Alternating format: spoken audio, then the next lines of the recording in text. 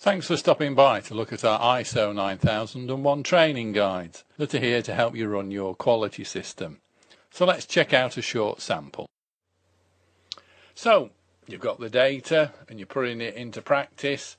In terms of you, and certainly the management representative, this is a part of the presentation really just to say, well, what skills are needed in order to get the most out of all this data, because it can't just really sit there. It needs somebody to manipulate it, analyse it, and then present it back to people within the company.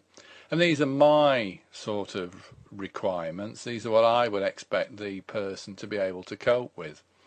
You clearly need a decent level of knowledge on Excel, because that's going to be the main thing that people do tend to use to do the number crunching. That's what it's there for, as a spreadsheet.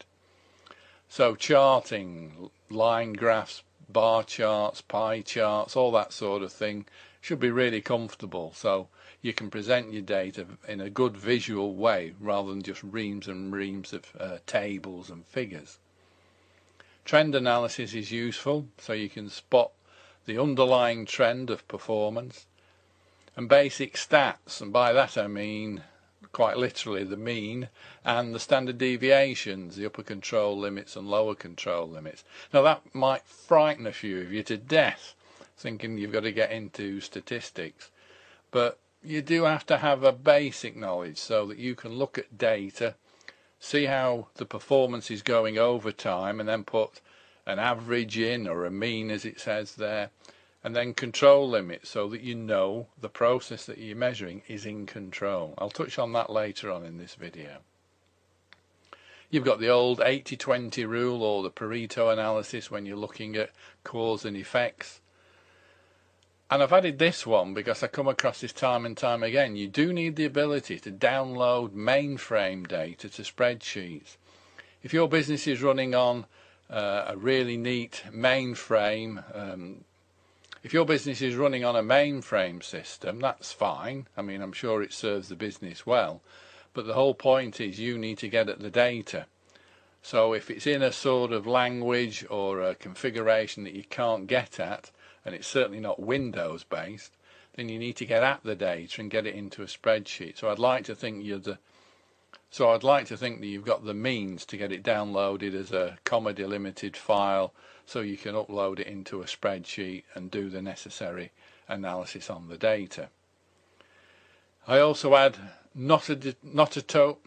I also think it's worth adding at this point that one of the skills that is needed is not a total dependence on spreadsheets. Databases are far more powerful and often more appropriate. I know people like spreadsheets. I've started there myself years and years ago because you can see all the records. Well, you can until you go too deep or too wide on your spreadsheet, of course. But once you get a lot of data going on that spreadsheet, it does become a bit cumbersome and a bit limited.